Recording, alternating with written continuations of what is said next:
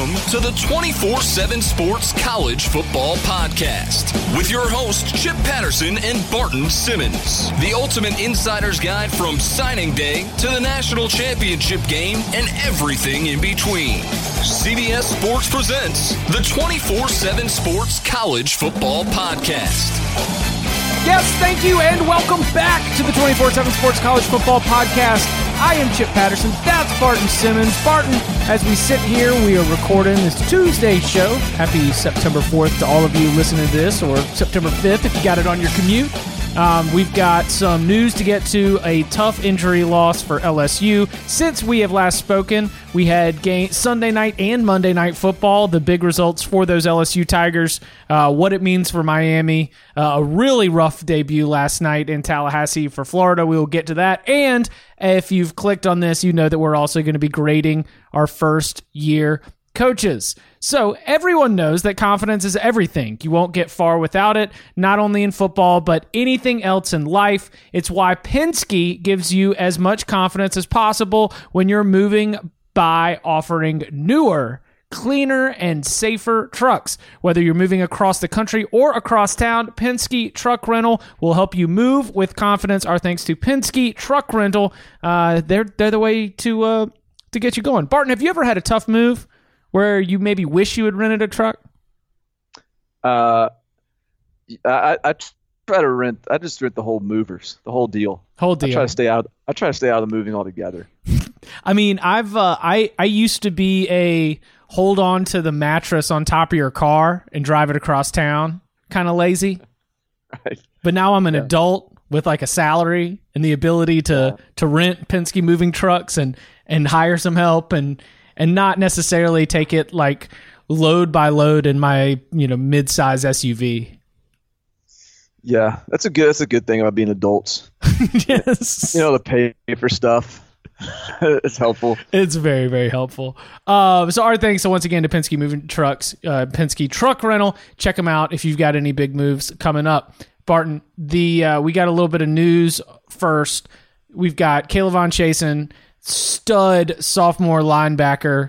He was playing a really good game, had a couple tackles, a sack, a quarterback hurry. He was a big part of that LSU defense that just dominated Miami. And we find out from Bruce Feldman first and then Ed Orgeron that he's going to be out for the rest of the year after suffering a knee injury in the fourth quarter of that game. K'Lavon Chaisson is a player that, even in the short time of our podcast, he has been a prospect to watch, and now they're going to be gone. What type of hit is this for LSU's defense? I don't know, man. I think it's pretty big.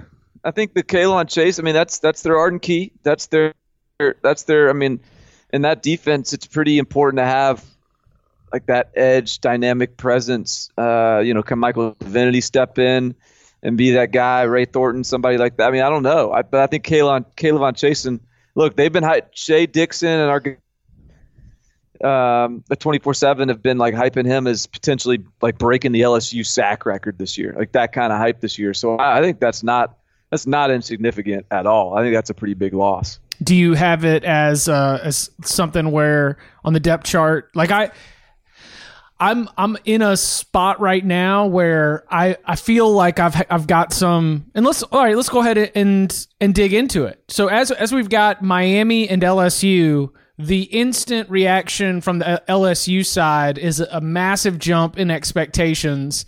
Do you feel like you are walking away from that game with a much different set of expectations from you in what LSU can be this year? Not really, honestly. That's why I think this is one of those games that I think has a lot of potential to have some overreactions to. Because, look, I picked LSU to win. I thought that they would win. I thought it'd be a little closer.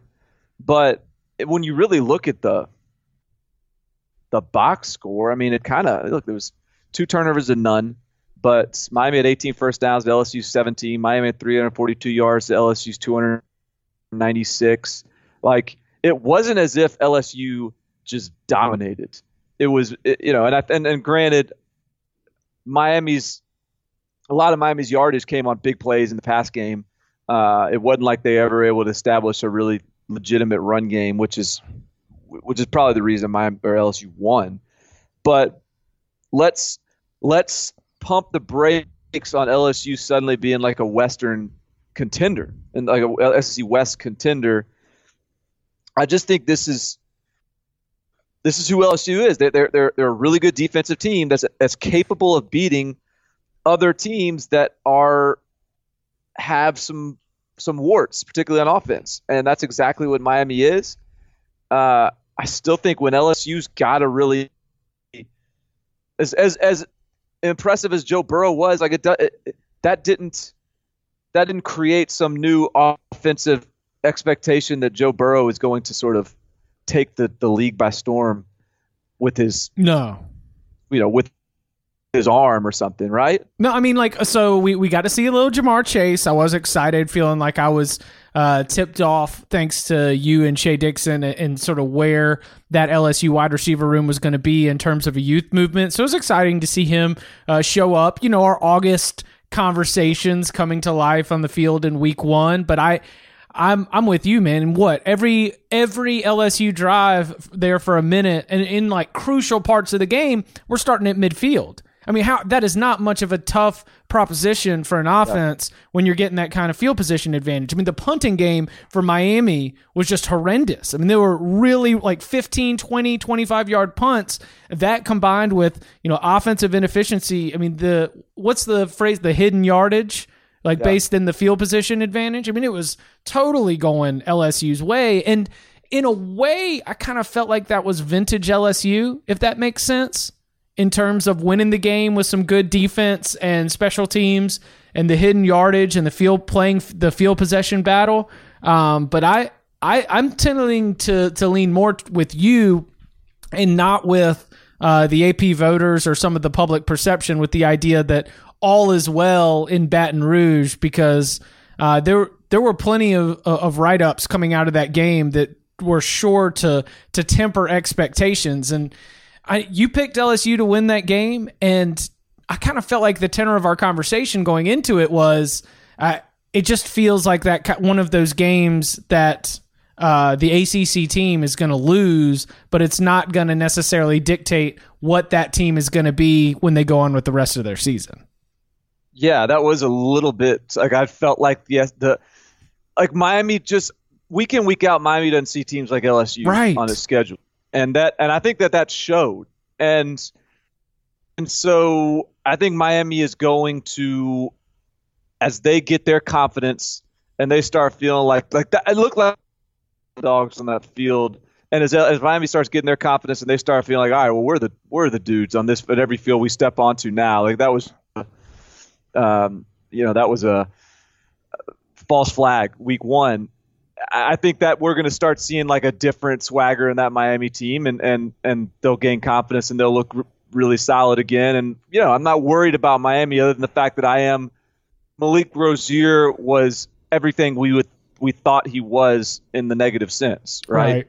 Yeah. I mean, he's still as average as Grits, and it's a problem, hold on. I don't think we've recorded 120 some episodes together. I don't think I've heard you use the term average as grits yet. Why not?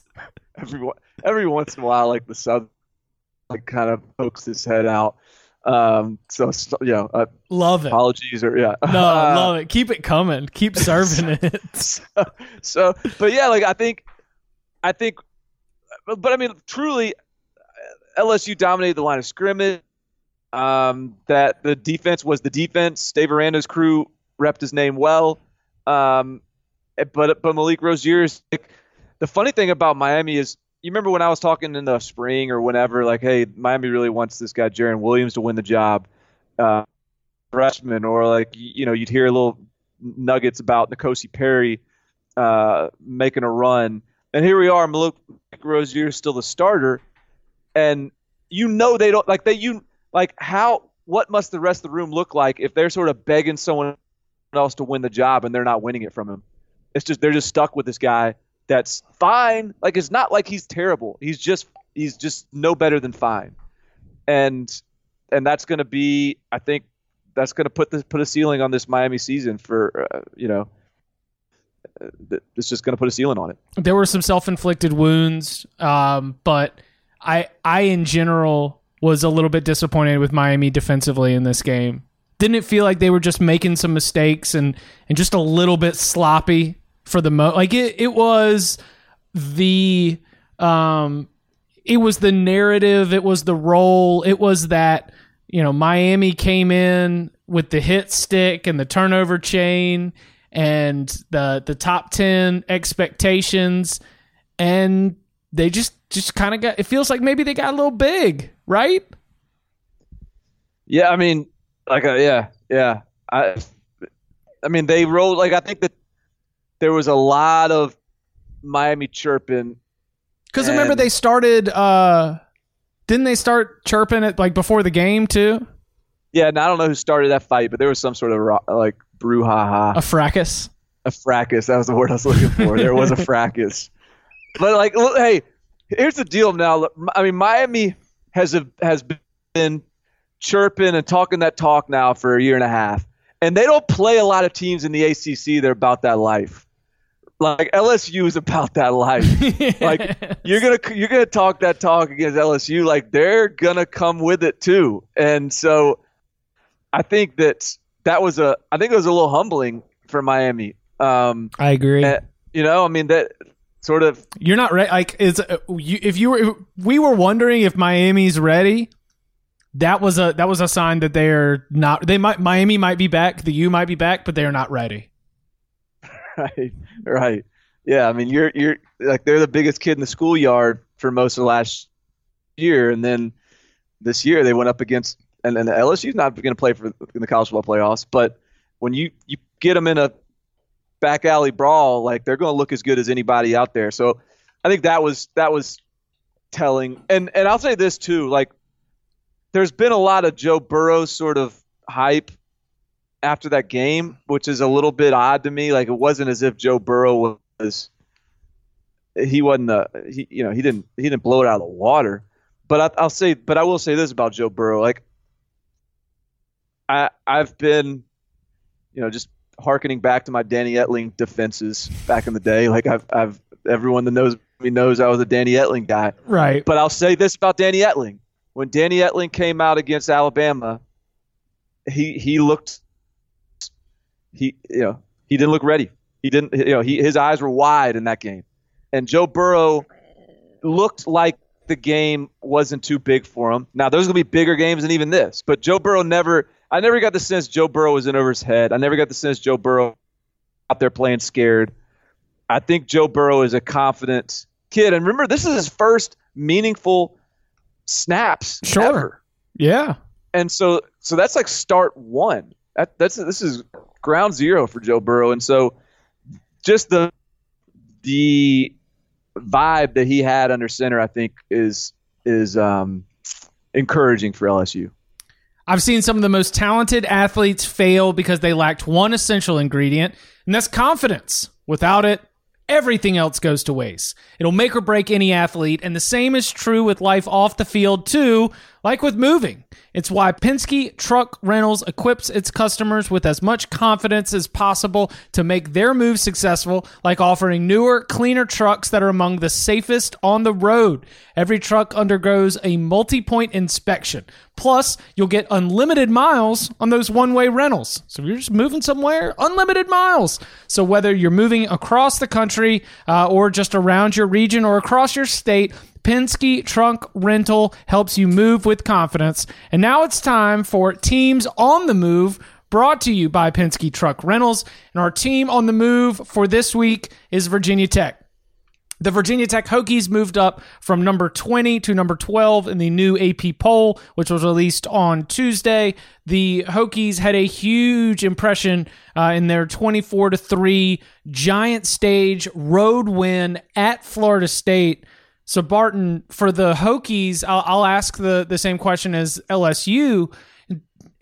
Are you feeling like you're moving with or against some of that fierce momentum that's pushing the Hokies up in the national consciousness?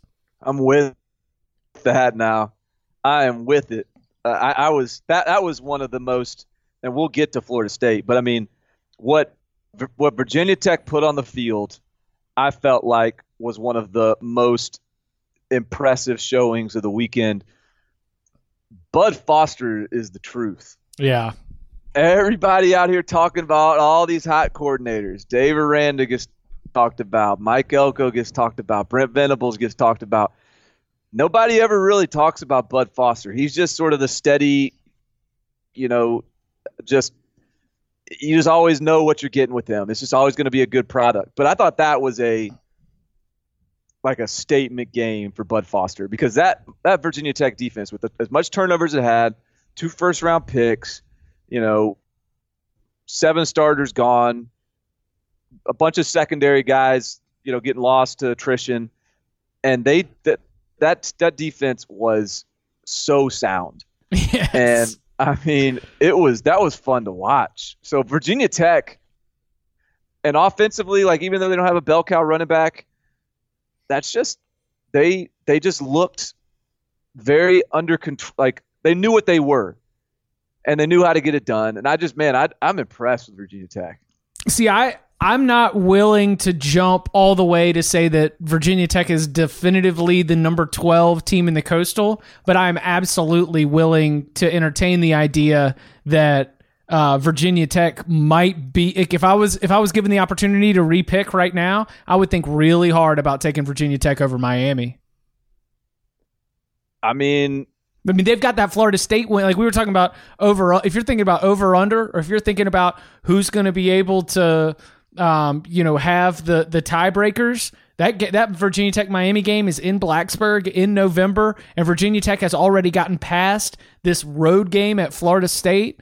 I mean, the idea that they could go 7-1 is not crazy. The idea that they could go 8-0 is definitely possible in conference play. Is there any coaching staff that you trust other than whatever Nick Saban or Dabo Swinney? Are there many coaching staffs in college football that you trust more than Virginia Tech? I don't know. There are. Whether they've got enough talent to win every game, I don't know. How they done recruiting, but when the ball is snapped, I just trust Virginia Tech is going to be prepared and is going to be well coached, have a good game plan. And I kind of am mad at myself for underestimating these guys in this game. I picked Florida State to win and to cover, but it doesn't matter how they get there. It's just Virginia Tech's going to be prepared. And so, yeah, this is certainly a week 1 overreaction, but yeah, my hunch right now is that Virginia Tech is the team to beat in the Coastal. I feel better about them than I do Miami, and I think Josh Jackson's probably a better quarterback than Malik Rozier. Oh, for sure. So, and Josh Jackson's no world beater, but he's good enough to where you don't notice him. There was never a point during that game where I'm Virginia Tech, man, if they just had a quarterback. And granted, there was never a time when I was like, man, Josh Jackson, that dude is how are they going to stop this kid? But it was just he just made the throws you're supposed to make. And yeah, he didn't make a bunch of insane throws either, but he does everything you're supposed to do to give you a chance to win.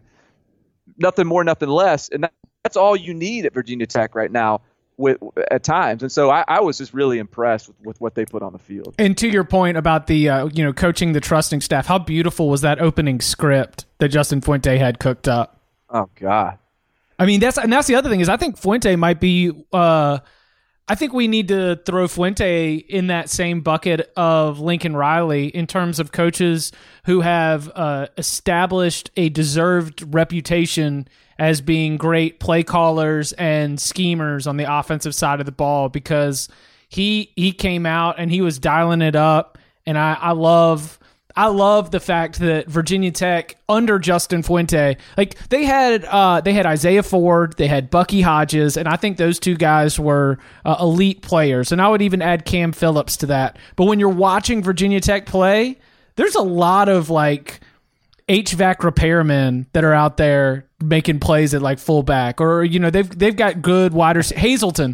Hazelton's actually a dude. He's going to have a good season. But yeah. I feel like I'm learning all these new players because he just finds so many good ways to utilize the weapons and put them in a position to succeed. Virginia Tech doesn't need to have the 5-star wide receiver because they're just making it happen and they're so sound everywhere else.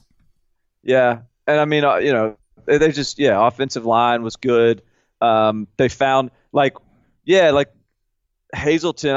I don't know whether he's an NFL guy or not. He's big though, and they found a spot where he was going to be better than the guy covering him. When they throw Levante Taylor all 5'9" and a half of him, and just clear one side of the field and let Hazelton just go and catch a 20-yard fade on the 5'9" corner. Like they're just going to make the skill they have. They're going to play to it, and they're going to find advantages and exercise them. And so I mean that was just but like I said, I think the biggest thing for me was just how disciplined, gap sound, fundamental, like how physical that, like the defense is just clear, like it's a culture. Yeah. The defense it's just they're it's not about scheme as much as it's just about they're always in the right place. They're gonna beat blocks with physicality, and they're gonna make tackles. And look, I mean and they're gonna play hard. The dude that caught Cam Akers on the long 85-yard run, that saved him 7 points. And they got a lot of those little just hidden plays in there where they're just so good. And that is teams on the move. Virginia Tech, our team on the move for this week, as they are on the move up in the polls and rankings and up in everybody's power rankings and up from just on the outside to potentially being in the driver's seat in the ACC Coastal. Our thanks to Penske Truck Rental. Remember, they've got the cleanest, safest trucks. They've all gone through a multi-point inspection, and you get unlimited miles on one-way rentals. All right, now on the other side, Florida State, and let's save Willie Taggart's grade for this for here in a little bit. The conversations coming out of this one have been hyperbolic. Is the panic worthy of the hyperbole right now for Florida State? I mean, it was bad. That was pretty ugly. Are you going to separate how bad it was versus what it means? Yeah, I am, because it is important to bring context to this in the sense, like, Willie Taggart, and this is another regret I have for not sniffing this out a little bit, but I mean Willie Taggart is bringing in it's a totally different system than what Jimbo Fisher ran offensively. And defensively, when they settle down, they've ended up playing pretty well. Right. So it's really about the offense. Now, defense looked pretty bad in the first quarter or so, but once they settle, pretty good. And I think it's really about the offense. And so when you're looking at this is a new system, different than Jimbo Fisher ran. It's going to take some time. B, offensive line has been the biggest weakness on that team anyways, and that was optimistic to think that they would somehow have gotten that figured out in 1 year. And C, this is Willie Taggart's MO. Like, he has never at any of his stops from Western Kentucky to USF and to a certain degree Oregon last year, they're not overnight turnarounds. And I don't know what that means or why that is, but it takes time. In fact, there's been serious regression even before it's gotten better at Western and USF. And so I don't know, I guess we shouldn't expect it to be any different at Florida State. I don't think there's any reason to think long term that they aren't in good hands. But that wasn't pretty, man. I thought the defense was fine, and I thought that ultimately the defense kept Florida State even. The defense kept it respectable because that was for a coach who was brought in with offensive reputation, with an offensive background, and with lethal simplicity as its tagline. We're going to go hurry up. We're going to go up tempo. It was There were bad procedural penalties. There were bad mistakes. Obviously, 5 turnovers. Deondre Francois said after the game he wasn't going to blame the scheme for anything, but it was they looked like a Pac-12 team that was out of sorts, and that was strange to see Florida State like that. Like they looked like I was watching. How every now and then in the Pac-12, especially once you get into conference play, you'll have those low-scoring games between two teams that run some spread. Ends up being like 21-13, but you still have 80 to 85 plays in the game for each team. It felt kind of like that, where you felt like you were just watching inefficiency every single time they got the ball. Yeah, and I mean, look, the lethal simplicity thing. I mean, ultimately, what it boils down to is like the idea is that those guys are playing without thinking, and it's all second nature. But there's a period of time to get to that point to where it is like they're clearly not they're thinking right now. Yeah. And so I think at some point it'll start clicking, and they'll be able to play faster, and it will all become second nature. And whether the offensive line ever gets straight, who knows? But I think that's ultimately what it's about right now. Is like they are the things that are supposed to be second nature within that offense aren't there yet, and so it's just gonna look ugly for a little bit. And they probably had the misfortune of going up against a team in week 1 that's like the worst possible team to play if you're a little sloppy early on, because Virginia Tech's not going to be sloppy on defense. Those guys, even there were a lot of new faces, but it wasn't like they were playing a ton of true freshmen. Like they were playing guys that have been in the program on defense that have been, coached by Bud Foster and know the scheme for a couple of years. So they weren't just total babies out there, and they played like they were the veterans. Did you watch the coach's film room?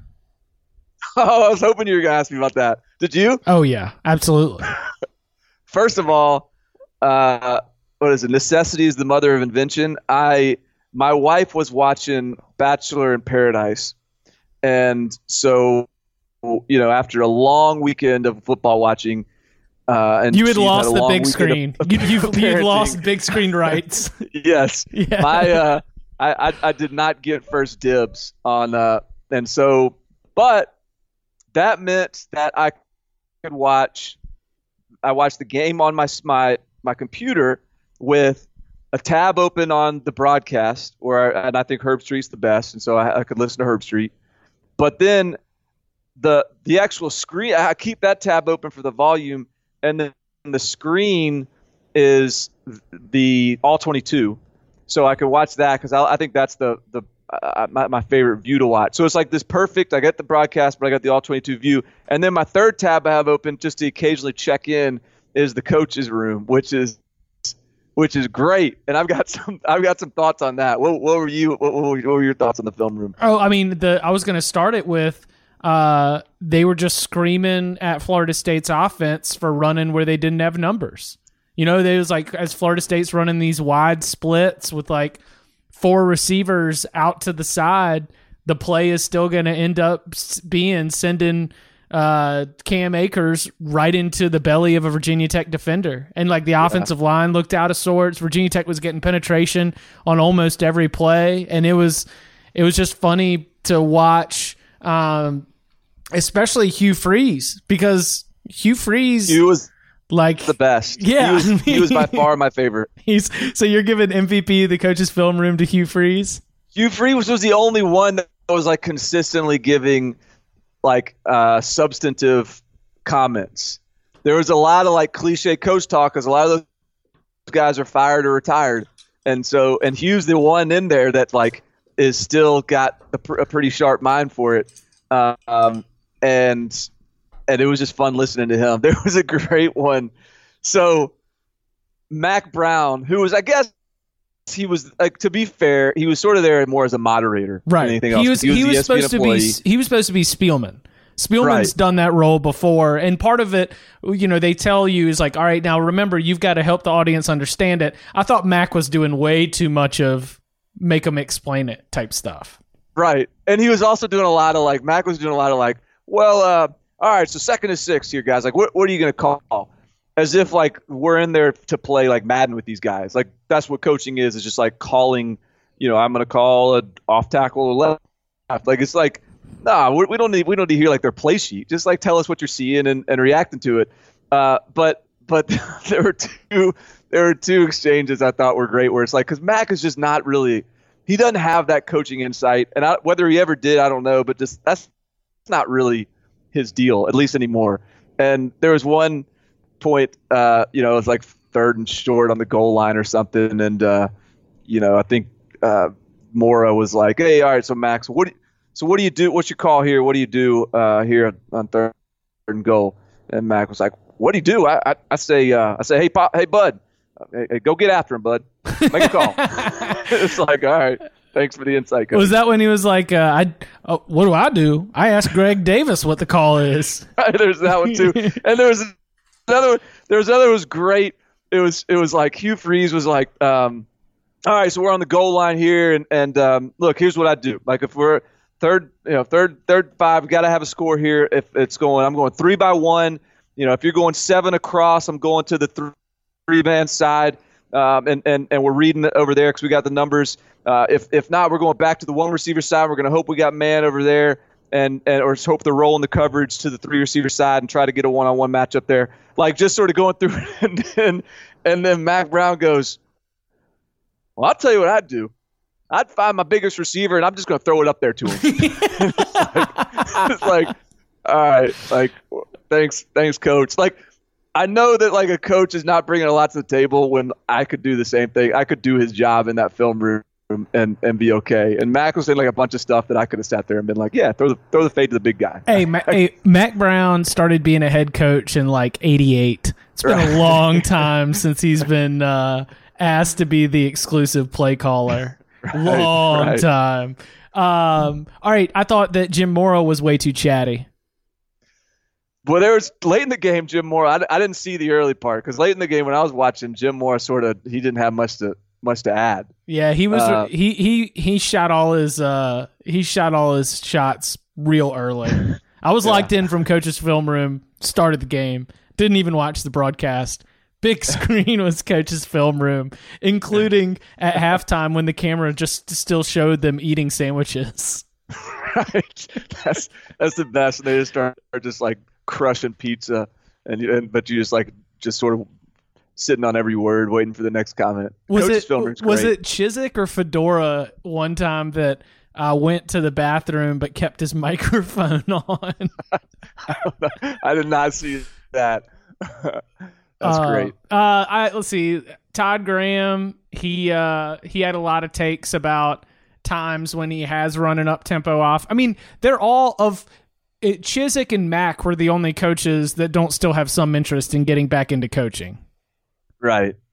Like there's an agenda for Mora, Todd Graham, and Hugh Freeze in there. But Freeze is the only one in there that I'd hire. Like based on the film room, like experience, Freeze is the only one I leave being like, let's get him on our staff.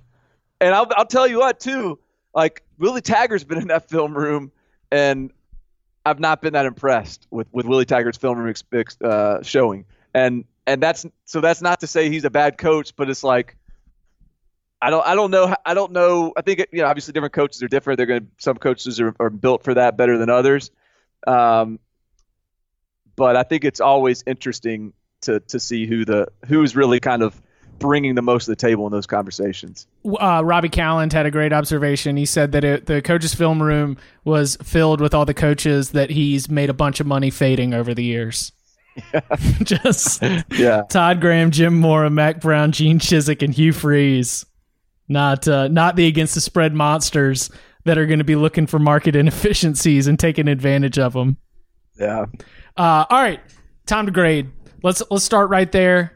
Willie Taggart. I'm interested here because the good listeners should know I came in with my very simple state school educated. I only know letters, but from the Ivy League, Yale man over here. He's taking it another level. He's going abstract. This is next level thinking. You've got all kinds of different ways for these grades. I have, yeah. Well, I mean, look, they're all different. Football, they're all playing in very different spheres, very different climates in week one. Agree. So I thought they deserved different takes.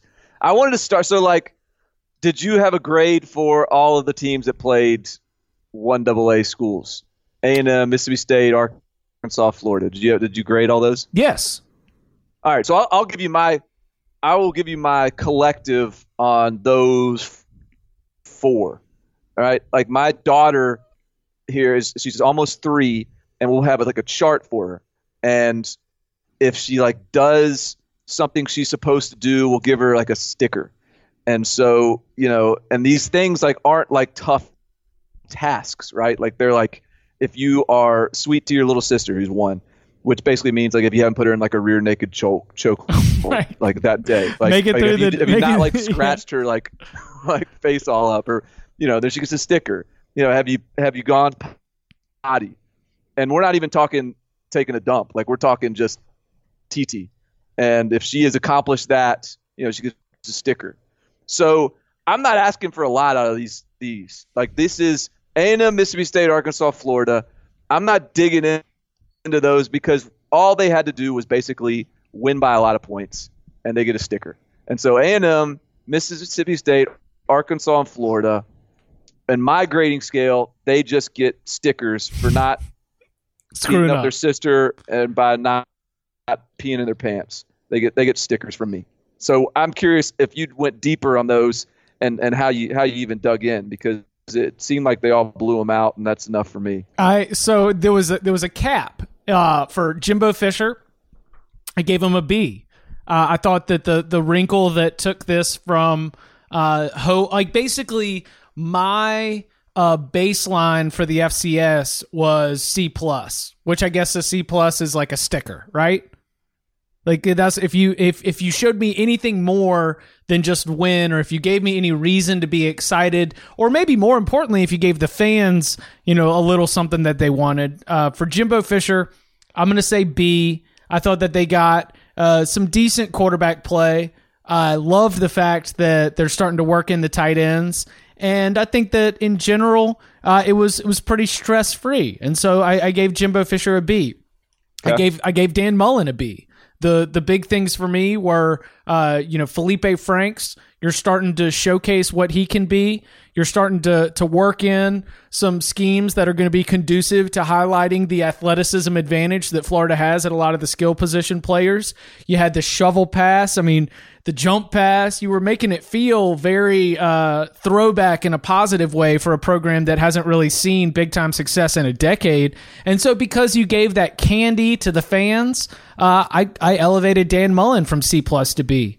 Chad Morris, it might be unfair that I left him at the C+ B- range, but I just didn't have any one of those tangible. I mean, they put 55 on the board, had I think like a 4-touchdown quarter in the first half, but I didn't have enough tangible sort of springboard into the next game, into the season, inspire a lot of confidence vibes coming out of there.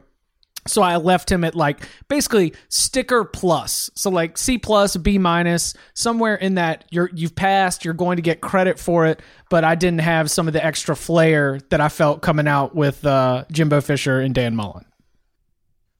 All right. So what did you say, Mississippi State?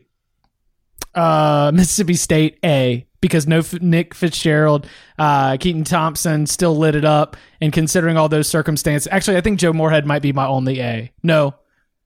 Yeah, one of my only A's. Yeah. I mean, look, I agree with all of that. But ultimately, it's sort of ultimately it's just an FCS chip. You only get stickers. Get these participation trophies out of here. Yeah, it's a you get an attend, like you showed up to class. You didn't get an absent grade. Hey, and you know what? Class, and the real test is coming later. Hey, I went to North Carolina, and you can get an A just for coming and signing the sheet a lot. That's right. All right. Well, I bet I know who your other A is. I bet you have one more A, and I bet I know who it is. Do you have more than one other A? No, I just have one more A. Is it our boy Herm? Oh no, I've got Herm at B. I've got Heupel. How are you going to give Herm a B? All right, I got Herm. I got Herm as this is my I think my only letter grade, but I gave Herm an A+. 49-7 win. Everyone was assuming that Arizona State was like doomed when Herm Edwards was hired. And hey, we had our fun at the expense of that hire too. And there's still a lot of, who knows? Maybe it was a stupid hire.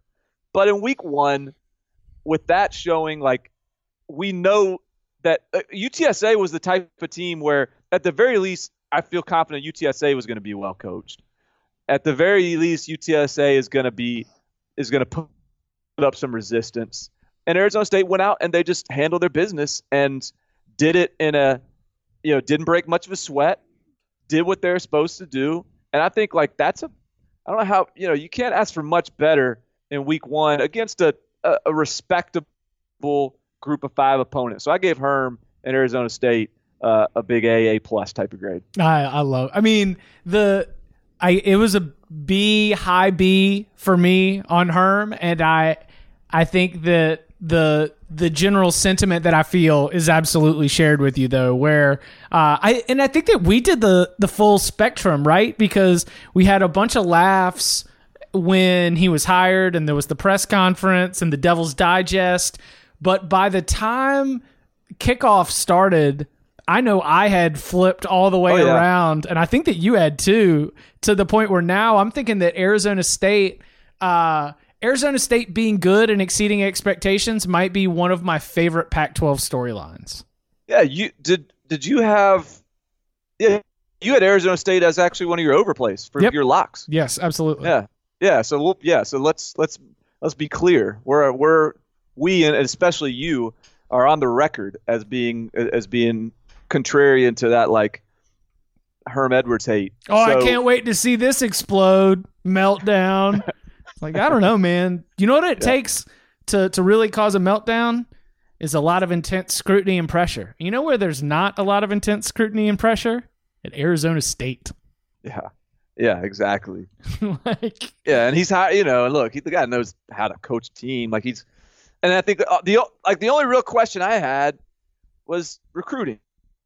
And he'll be fine in a living room. He'll be great as an actual recruiter, but does the actual process of developing a list, evaluating, reaching out, calling kids, the mechanics of the process is where I have my questions, and that's to be determined. But on the field, so far they're checking out. So who was your other A then? Josh Heupel. Okay, yeah. I thought that was it was UConn, yes, but UCF looked good. Yeah. I had no complaints about UCF. It was a continuation of university residual income. They were just as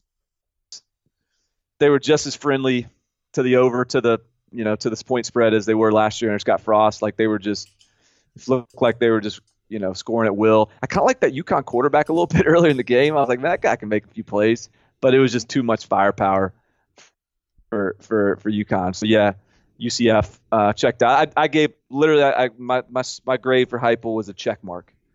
You check the box. Yeah, you got by UConn. That's all it was. Whoa. No bonus points for the rivalry win? This was the civil conflict. Definite bonus points for getting it done in the civil conflict. No, but now that Bob Diaco's gone, the civil conflict is gone, so now the game is back to just normal old UConn. If only Bob Diaco was still there to hype this rivalry up, that would have been a much more significant win. But instead, they just get a check in the win box for Josh Heupel. Speaking of Bob Diaco, Scott Frost incomplete. Yeah. No grade. Yeah. No grade there. Sorry. Where do you want to go next? So what's your what is I'm excited to see, is this a letter grade or what is the grade for Kevin Sumlin at Arizona? I gave Kevin. This was actually the hardest one to determine what my criteria should be. I gave him it was a pass fail grade. I gave him a fail. Yeah. And I think the hard thing for me was I think they've totally it was like they've tried to turn Khalil Tate into a quarter. Well, that's not the right phrasing. But they've taken away what Khalil Tate does best. I think he had 9 carries or something, 8 carries on the day for 14 yards. With I think only with 1 or 2 of those being scrambles and maybe only 4, 5, or 6 designed run calls. That's the thing. I saw, and I didn't watch all of the second half, but through the first half and the first part of the second half, I saw very few designed quarterback runs. Mm-hmm. And that's, to me, what are we doing here? If you're just going to decide that Khalil Tate's going to be a drop back passer, then he's average. He's got a strong arm, but he's average. And so why are we deciding that the most dynamic athlete at the quarterback position in all of college football is not going to use his athleticism? And so that's a hard fail to me. And I was really disappointed in them in that sense. And again, I go back to Ken Niumatalolo. I hate to harp on this, but golly, man, if he was there, they would not have lost to BYU. It was very, very sad on both sides of that, because as I'm watching the Khalil Tate performances that I loved fade away from the photograph, this is Back to the Future, I'm also watching Navy get worked by Hawaii. That's fair. Yeah. It was a straight there is another there's another reality not too far from ours where Ken Niumatalolo is the head coach and he's putting up touchdown after touchdown with Khalil Tate as his quarterback. Yeah. Yeah, and as a contrast too, I know that this wasn't a head coach, but a little bit of a rebirth for Kalani Sitake at BYU. Jeff Grimes, man, how about that guy as an offensive coordinator? That's a little bit of what. So he was he worked with Matt Canada last year at LSU, and Matt Canada has all that jet sweep motion stuff and shifts and trades and all that stuff, and it was too much for Ed Orgeron, and he couldn't handle it, didn't like it. Gotta have drama. I mean, just watch it. I bet you if the offense was what Jeff Grimes was running, Orgeron would have been okay with it, because he incorporates a lot of that Matt Canada stuff, and there was a lot of that jet sweep stuff that they did a really good job with. But he also still lined up and looked like Stanford at times, and just went downhill and didn't, so he had a good balance, and he threw some pace in there at times and tempo. And so I thought, not to get off track, but I thought Jeff Grimes, that BYU team was pretty bad last year, and that was a impressive turnaround in week 1. I thought they controlled the line of scrimmage. Offensive line had a new vibe to it, so that was fun to watch. Yeah, I agree. BYU might BYU looks like they're much improved to the point where that BYU result might look very different in November. But I will say that my concerns about Arizona are probably opponent they're not determined. They're not determined only by the opponent, because so much of it is what's it going to be with Khalil Tate. So I'm fascinated, because there's no way Kevin Sumlin reads stuff. He might even listen to this podcast. Hey, coach, let's work in some of the quarterback run game. Yeah, if you're listening, coach, we sure would appreciate it, because Khalil Tate's a lot more fun to watch. College football is a better game when that dude is off and running. Where do you want to go next? I've got one other F. I would start high and work down. So I would go next to my next highest grade, which would be Ole Miss. We got to count Matt Luke. Yeah, you didn't include our boy Matt Luke. That's an A. I would give him that A or a B plus for sure. Yeah. So I gave it a hold grade. Buy, sell, hold. I gave it a hold grade, because I do think, as impressive as that was, we need to be like, that's a stock that's going to make you money for a while, and hopefully you already bought it and you can hang on to it. But I wouldn't go buying Ole Miss right now based off that, because they did play a Texas Tech team that is traditionally pretty bad on defense.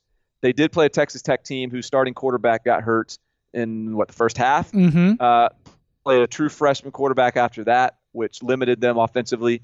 And this is game one in a season in which Ole Miss does not have a lot of depth.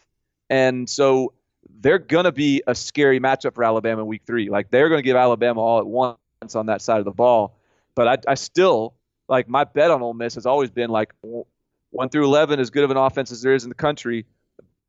But if they get a little bit of attrition as the season progresses, like, it's going to be a team that could fade a little bit. So hold on to the stock right now. Definitely don't sell it, but I'm not sure I'd put a buy grade on it yet either. Yeah, I will say that as the individual debut goes, there is nothing but positivity and warm feelings for Matt Luke and Ole Miss. Absolutely. Yes. That was exactly what you wanted to see if you were an Ole Miss fan or interested in Ole Miss being successful. All right, so what's your next at the top? Next one is sort of I guess, I gave another pass fail, and this one I gave to Oregon pass. Like, that's a passing grade. Yeah, I'm at C+ with that one, and that's because I was not happy with the 10-0 Bowling Green start. Right. I'm just I saying. think everyone saw that score and was like, all right, whoa. But ultimately, they got rolling. They scored a bunch of points. Justin Herbert looked impressive. What do you want? They've won by 34 points. So I'm giving them a passing grade. And it's almost like an extension of the smiley faces, or the stickers. We'll find out. Yeah, I didn't come out of the Oregon opener with any different feelings, positive or negative, where, like, I'm coming out of Florida State with a few more doubts about the instant impact of Willie Taggart, where I'm coming out of Florida with maybe a little bit more encouraging signs for Dan Mullen. I am completely C+ neutral on Mario Cristobal at Oregon right now. Yes. Yeah. What do we? Yeah. No, opinion has not changed. Opinion has not changed. Better or worse. Yeah. Well, I'm no Sportsline Kenny White with my power ratings, but my power rating would not have changed. Yes. What you got next? Where do you want to go next? I got C- for Jeremy Pruitt. Yeah, I gave him a credit score of 600. Because, like, he inherited a program that had run up a lot of credit card bills. We got to get you on a debt consolidation plan right now. Yeah, like it's it's going to take some time to build that credit back up. Like, they've got some work to do. Like, it's just going to take time. You can't. There's nothing that's going to increase that credit score but time. And so this is when you don't have a great credit score, you're going to get, you're going to have some humbling moments. But this is just going to take some time. It's funny. Like, I posted this on the Tennessee board 24/7, but I was talking to an NFL scout recently that does, has Tennessee and the way they operate, they'll have an A school, a B school, a C school. A schools, first round, second round type NFL prospects. You get there, you give them your full attention. B school, they got maybe a late round a couple guys that could maybe be upside guys, whatever. You go and you try to get your eyeballs on them at some point if you can, watch film and then get out. And then there's a C school, which is the school that is basically they don't really have any prospects of note. You get in there, if you're around, you watch film, but you don't really make an effort even to get to practice if you're pressed on time, because it's not really worth the effort. MTSU, just for context, is a B school. Tennessee is a C school right now. Oh my God! But now keep in mind that is talking about basically strictly senior prospects. Okay. Like they don't care. Like no NFL scouts care about non-draft eligible guys, and usually they don't even care about juniors who might ultimately be draft eligible later in the season, because they'll have time to catch up on them. But I think it was just telling and an eye opener to me. Like, those guys are looking at this from a different perspective, and it's like they just don't have the guys, and they don't these seniors who have been there for a few years, many of whom were highly regarded prospects, just they don't have anybody in the NFL's attention. They don't care about those guys right now, and we're sitting here thinking, and sometimes I make this mistake. Oh, Tennessee's got talent. Like, it's about getting that talent work. You look at Butch Jones's recruiting classes and the way that they ranked, and you just sort of progress in your head, or use even the 24/7 talent composite, and you're like, "Why?" Yeah.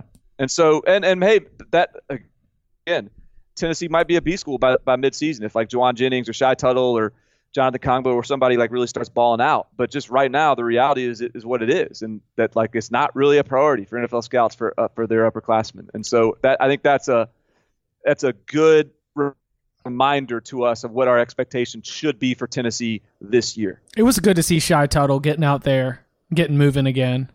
Yeah. I feel like that's another one of the many big recruiting wins for Tennessee that you're waiting to see play out. Oh, how did your boy Jalen Hurd look at Baylor? I don't know. I hadn't checked that box score. That was another one where it's like, all right, they played Abilene Christian or whoever they played, and it was 55-20 or whatever. And I was like, whatever happened. C-, I gave to Jeremy Pruitt. C- was also my grade for Jonathan Smith at Oregon State.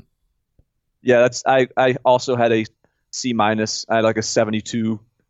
I can't give you a D. I can't give you an F. You played Ohio State, Yeah.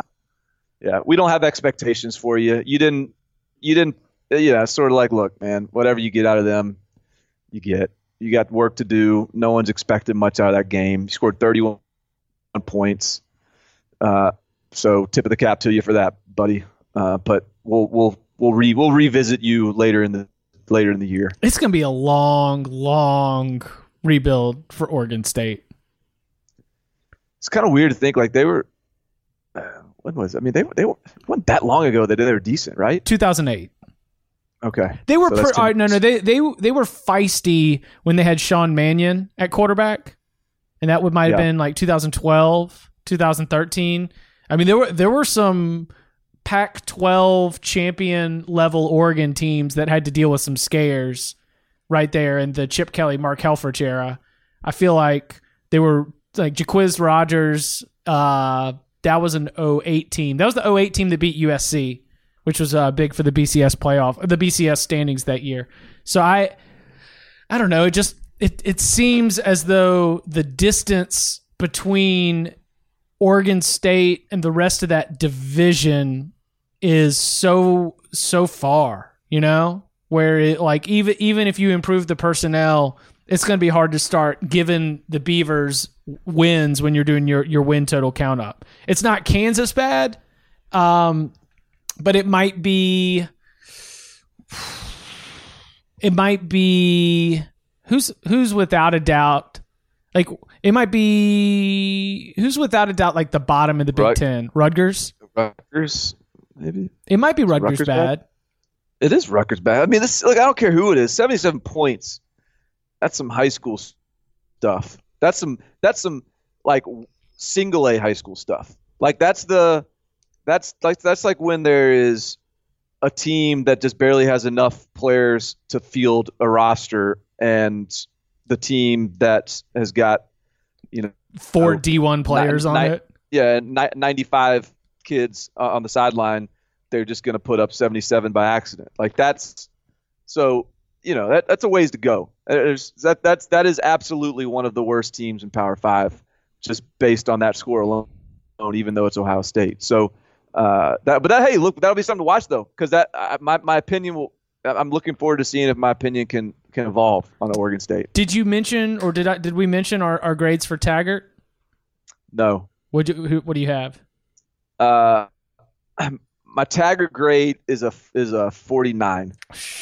So remember, when I started like junior high and 7th grade, it was my first year at a pretty like high academic private school, and I remember like my first like math test, whatever math you have at that age, is it like maybe pre-algebra or something? And I remember Mr. Wims was my teacher, and we get our first quiz back, and in big red ink, the grade is 49. Please see me after class. It was like, I think it said something like, I believe you can do better. See me after class, please. And it's like 49. It was such like an eye-opening, like, oh my God, like 49. I just got a 49, 100 on a quiz. Like, this is going to be a long few years at this school.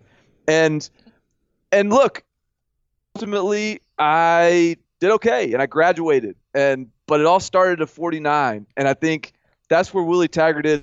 It doesn't get much worse than what we saw. Punt blocked, procedure penalties, looked like they got totally outcoached. Even when they should have scored the touchdown, Willie Taggart ran hurry up offense and snapped the ball before there was time for a replay to hit and for them to overrule and score the touchdown. And so like it just felt like across the board everywhere was just bad. So it's not just a 62 F. Like to me, it was like a 49 bad score. 24-3. What's the nugget that's going around is like Jimbo Fisher didn't ever lose a home game by more than 11 or something. They haven't had just 3 points in a home game since 2008, and that would have been Bowden. So yeah, they haven't had less than a touchdown in a home game. Yeah, and I think there's something like Jimbo Fisher's never lost a home game by more than 11 or something. Anyway, so that's to me the home game, the way they did it, that was like the worst performance of any of these. I'm being too friendly here. What did you give them? I gave them a D. Why? What was that? What was your positive takeaway there? And again, I'm not even saying like my point in comparing it. Like, look, he could go on and being a great coach. This is what Willie Taggart does. I'm not grading the higher enough, but that performance was very uninspiring for week one, and in the Willie Taggart era. What were your positive takeaways? That defensively, I thought that the linebackers, once they were totally out of position, did about everything that they could. The defensive front looked okay. They were flying around, and while Virginia Tech is not, as you mentioned, like world beaters on offense, the fact that they had some part of that team that was able to hold that thing together to where, like, I mean, all right, so you've got the punt, which was basically lifted off the punter's foot and taken into the end zone, and you've got the opening touchdown. And outside of that, this was like mostly a stalemate, and that was the fact that it was even mostly a stalemate besides a few explosive plays, I think was a win for just something for Florida State to hold on to moving forward. Yeah, I guess my thing with it was just that, look, I thought Florida State looked like they weren't outclassed from a talent perspective. Like they looked like they were as talented, if not more talented, than Virginia Tech. The difference was just, to me, like you don't often see a clear coaching discrepancy like that. And I'll reiterate, like that doesn't mean that Florida State will forever be outcoached by Virginia Tech. It might just take time for those guys to feel comfortable in the new system. It might take time for Willie Taggart's staff to win their trust and get those guys to play, at the level and play as hard as they need to. But in week one, Florida State looked like they were being outcoached. Okay, of all these coaches, and feel free to not include Taggart because we've been talking about this one, or include him, do whatever you want. Of all these coaches, where do you think you will have the most change in opinion between now and the end of the season? You left one out. Who? UCLA. Oh, F. Chip Kelly. Oh, my gosh. How did I overlook that one? Yeah, absolutely. Yeah.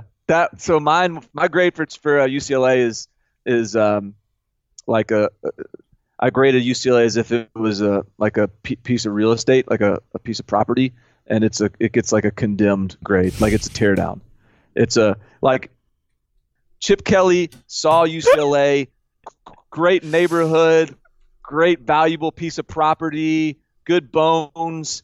You know what? I'm going to buy it. Forget the inspection. I don't even need the inspection. I'm just going to pay cash. I'm going to take this house, and if this thing is nice, then great. That's a plus. But I don't even care because it's UCLA. It's in the Pac-12. It's the national brand. I'm taking it. Who cares if they got termite damage because I'm going to tear it down in a year and a half anyway. Right. The inspector just showed up, or the mailman came by and like dropped off some mail and realized that there's like nails sticking out of the the deck and the roof's about to cave in. He calls whoever you call and is like, hey, this y'all may need to check this house out. And the city comes out and they're like, yeah, this you're gonna need to tear this thing down. So Chip's got some good bones, he's got a couple 5-stars on defense. He's got Dorian Thompson-Robinson, true freshman at quarterback, who's going to be there eventually. There's a foundation here, but this is a teardown. This is we were hoping we had something when we took UCLA. In week 1, we were going to find out if it was any good, and we found out we got to tear the whole dang thing down and start building up back from scratch. It's going to be a freshman-laden team. The one big run they had was the Casimir Allen kid, the true freshman with some wheels. That was the one where they got loose and had a big touchdown, which is what the UCLA offense is all about. So they're just going to have to what Chip Kelly's offense is all about. So I think they're just going to have to lean on freshmen, get some young guys in there, and just take their lumps this year and understand that this is just going to be a throwaway season, and they're gonna hope to be better by next year. See, Chip Kelly's the one where I don't think that there will be any dramatic changes in my grades or expectations between now and the end of the season. And I think the Los Angeles Times writer mentioned that like Chip Kelly, in the writer's opinion, was almost too casual about how poorly things had gone, as if this was absolutely part of his expectation that this might happen or that the game would play out that way, as though Chip Kelly even knows that he's in this thing for the long haul and that this is, as you mentioned, a teardown. Because that was it. It's like, I was like, man, Chip Kelly does not look very concerned compared to the fanfare and the alarm that the rest of the college football world is feeling. He knows this program and this team better than anyone else. I don't think that I should expect great things from UCLA if it doesn't seem like he expects great things from UCLA yet. This is going to be a really weird thing to watch with UCLA. Just all of it. Agreed. There's they currently UCLA is 86th in the country in recruiting. They got 7 commits. They're not going to go outwork people on the recruiting trail. They're going to try to be smarter than people on the recruiting trail. And there's a little bit of arrogance there. And I think that plays a little bit into the way he responds, to that loss too. It's like, kind of like, all right, you guys can overreact if you want. I know what I'm doing. We're going to be okay. And maybe he's right. I'm just saying it's, if it doesn't turn, because I think they just assume the product on the field is going to recruit itself. We're going to out-evaluate people. We're going to outsmart people in football. And if at some point, if you don't reach a critical mass on that, and the scale doesn't start tipping, then I feel like there's a danger that you're going to really get yourself in some trouble there with recruiting classes that aren't stacking up and an on-field result that is taking a longer period of time than maybe your attitude allows. I don't you see what I'm getting at? Because he's got this full year of wiggle room. I believe he's got at least 1 year of wiggle room. He does. But sure. It's going to be weird this year. You're 100% right. And then it's just going to be on Chip Kelly to see if things are going to improve, because he is setting himself up for the backlash to be intense. There is also the counterpoint of how intense can the backlash be at UCLA, and how much do you think that has, in big picture, played a factor in him choosing the Bruins over Florida? Right. Yeah, I think I would agree with that. Like, you're going to get a longer leash at UCLA than you would at Florida. Like, they wouldn't put up with this stuff. And I think that's to Chip Kelly's benefit. And I think, probably most coaches should get more time than they get and get more patience than they get. And if he's able to get a little more time at UCLA, then I think that's good for college football, because eventually I suspect Chip Kelly will get it going. But, and let's be clear, we're not talking about – this is all a week one reaction, and there's a lot of season to go. But I do think this could potentially be a very weird season for UCLA. So which of the coaches do you think has the best chance to be able to change the tone, the grade, the quality of the debut into their final grade? Because we're going to come back at the end of the season and apply new grades based on the entire body of work. Where do you think the most change, either improvement or maybe if things go south, where do you think that's going to be? I think I could see Tennessee not making a dramatic change. I could just see them, as the season progresses and they get into the back end, like they're going to have a game where even if the record looks ugly, even if they finish 5-7 or something, they're going to have a game where they like almost beat Alabama or almost not, and that's whatever, almost beat LSU, or I don't know who they played. They played maybe almost beat a Georgia, and I just think they've got some impressive performances in them as the season progresses, even if that's not a win. But I just think I have a feel that by the end of the year we're gonna kind of like the direction that Tennessee is going, and I kind of liked what they, a lot of what I saw in week one, even though it was an ugly score. There was some reason to be encouraged at times out there for Tennessee. I think that we'll see a lot of improvement, and this is a little bit optimistic, but I think we will see improvement from Mario Cristobal in Oregon, and you gave it a check plus. It's Bowling Green, but I'm not willing to sell that stock there at all, where I might be sort of leaning off a little bit. And then the one where I'm curious to see if it's going to be able to be maintained, at least in terms of sort of the big picture general vibes, is probably Jimbo Fisher, and that's going to start right now with Clemson coming to town on Saturday. Man, that's yeah, we're going to learn a lot on that one. Because we don't know. A&M may be like a world away, or they might be really, really close. It's just we're not going to know until Saturday. My hunch is Clemson by 2 touchdowns, maybe more. If Clemson wins by 2 touchdowns, that's probably that's a passing grade in week 2 for Jimbo, don't you think? I don't know. I'm just ready for that game to say way more about Clemson than it does about Texas A&M.